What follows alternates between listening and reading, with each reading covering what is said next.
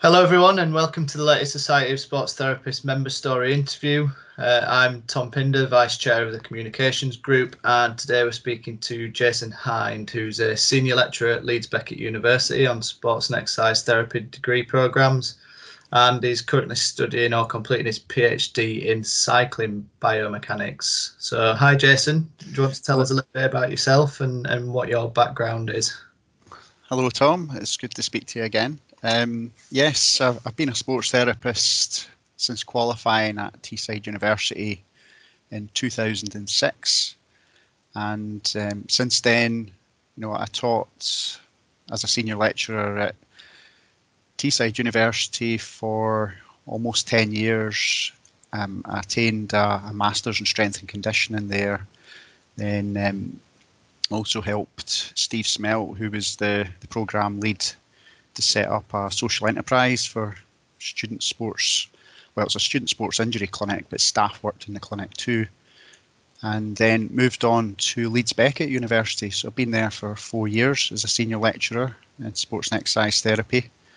And now run my own injury clinic alongside that. And Leeds Beckett University is also where I'm doing my PhD in cycling biomechanics, registered in the School of Sport. Cool. So how was it that you became a sports therapist? So what made you want to become a sports therapist? Well, in the early 90s, there was a sort of change in the knowledge that that had become available related to sports science. So sports science was in its inception. Mm-hmm. I had a few colleagues that had studied sports science in Edinburgh, and there was an HND in sports therapy that had become available at Edinburgh's Telford College. Right. So I was already employed. I had been employed in a job that was well paid, but I decided to change my career, and it was mainly because I was competing in cycling. So I've been competing in mountain biking for the last 25 years or so, and at that time I was just really reading everything I could on biomechanics, bike fit, sports injuries, psychology, nutrition, strength and conditioning, any information I could find related to sports science to improve my own cycling performance, and then decided to change my career path, train in Edinburgh firstly, and then I moved down to Teesside to finish off a degree. So I got direct entry into the second year at Teesside University, and then finished the 2 years there. Nice one. So what were your experiences as a student at Teesside then? How did you get on? So what were the placement opportunities like? What was the course like? How has it changed since then, all that? Well, it has changed quite a bit. I mean, at that time, and the same when I was in Edinburgh, you had to find your own placement provision. There was no restriction on hours. There wasn't the 200 hours fixed. And for me, that was ideal. I think I've kind of worked out that I probably got between over that 4 year period around 1,500 hours of experience. So I went over to Italy when I was in Edinburgh, and between the 2 years that I studied there, I worked with a cycling team in Italy during the summer. Wow. We had injury clinics at the college in Edinburgh as well, but when I came down to Teesside, I was at Middlesbrough Football Club and Leeds United, and then Catterick, the military base there. And then we obviously had our injury clinic at the university, but at that time, voluntarily, you could go every night if you wanted. So I just chose to do that because I was really keen to learn. So I was a mature student, and I decided to change my career. Cool. So you're a senior lecturer now. What made you go straight into teaching after finishing your degree? What made you want to teach?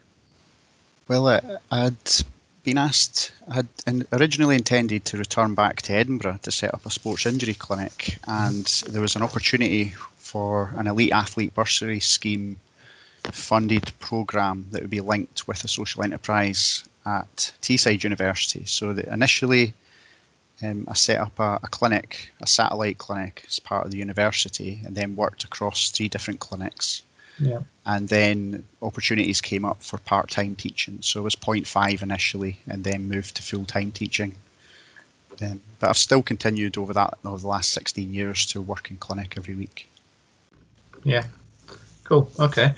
So you're currently completing your PhD in cycling biomechanics. I presume that was always something that you wanted to do, or at least wanted to do a little bit more research into that sort of topic area, given your background in cycling.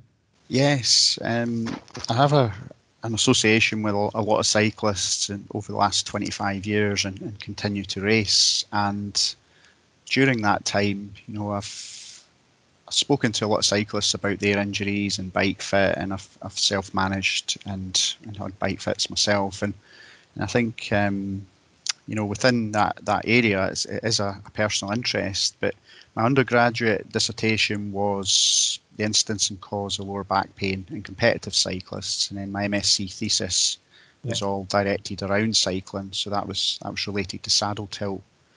And then my PhD, again, is that's related to the saddle pelvis interface. Yeah. Cool. And is your PhD something that you think will set you up for doing future research after you've completed your PhD? Are you going to carry on that sort of research into the cycling topic and how that affects things like your lower limb biomechanics? Or yes, I mean, I think for me, over the last few years, I've been doing my PhD. I enrolled in October 2018.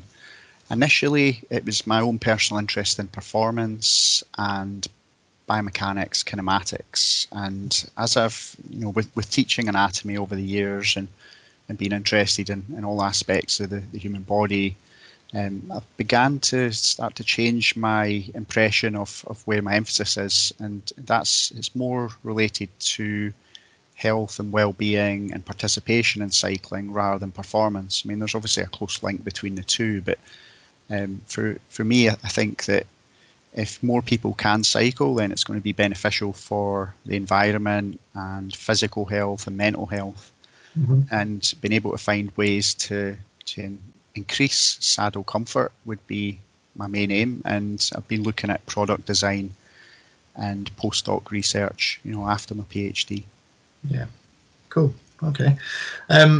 For those sort of students or for those graduate sports therapists that are wanting to sort of go down a cycling route, what are the opportunities like in terms of working within professional cycling, working in research into cycling?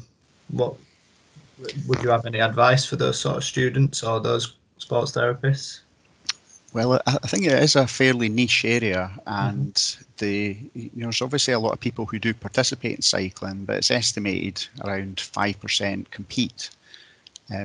The majority, through a survey that I conducted recently, are recreational cyclists, so commuters, and so they don't compete in events, but they cycle between 8 and 12 hours a week, and so you do have a lot of issues that can relate to that, and I think that there definitely, I have been considering this myself, but there has to be more knowledge and education for sports therapists to help cyclists. So related basic principles of bike fit, which we've been teaching, certainly I've been delivering within our postgrad program to sports and exercise med and sports therapy students. But I mean, there are sort of basic sort of guidelines that you can give therapists, but in terms of opportunities, I think for me, I've had predominantly within my own injury clinic through association, I treat mainly cyclists, triathletes and runners. Yeah. And they'll come to my clinic because they know me from participating in races and through friends of friends and recommendations. But I think that for a lot of therapists, it's knowing and associating with cycling clubs, and there are a lot of cycling clubs as well as running clubs and triathlon clubs around the country, and then potentially presenting workshops. If you don't have the knowledge initially, then there are sort of post-grad courses available on Bike Fit, which can be a good start, and there's some really good resource available online that could help therapists to potentially tap into that area where there's so many, I guess, specialist sort of areas that you could work within cycling, you know. Yeah, cool. So next steps once you've done your PhD, what's next for you? What are your sort of future aspirations in sports therapy game? Well, I think, you know, learning and teaching still really interests me, and you know, at Teesside, at Leeds Beckett University, and it was similar at Teesside. You know, I'm really passionate about helping students to progress within their career. And you know, for a lot of students, they have so many opportunities, but they don't really have a great deal of self-belief at the beginning of their degree program. And it's knowing where their strengths lie, and working on any areas that they need to develop. And yeah, that's a big passion of mine, and I think that, you know, alongside the learning and teaching, with, you know, postdoc research certainly related to cycling, but a lot of collaborative research across the department. We've got a really strong team within Leeds Beckett, and there's some really exciting opportunities to work with some of my colleagues within sort of mixed methods research, qualitative research that we've been discussing more recently. Cool. Well, thank you very much for talking to us today. It's been a pleasure just to sort of hear a little bit about your background and how you became a sports therapist, and like you said, the niche sort of area of sports therapy that you operate in when it comes to your cycling and your bike fit. So thanks for talking to us. For the members that are listening to this, so for future member stories, we'd like the SST membership to try and nominate an SST member that they think would be a good fit for their story. So who have an interesting story as a sports therapist, and as their career has developed over the years. So any members who think that they know of somebody who would make a good member story interview candidate, then please get in touch and let us know on social media. Thanks again, Jason, for talking to us today, and all the best for everything in the future. Thanks very much, Tom.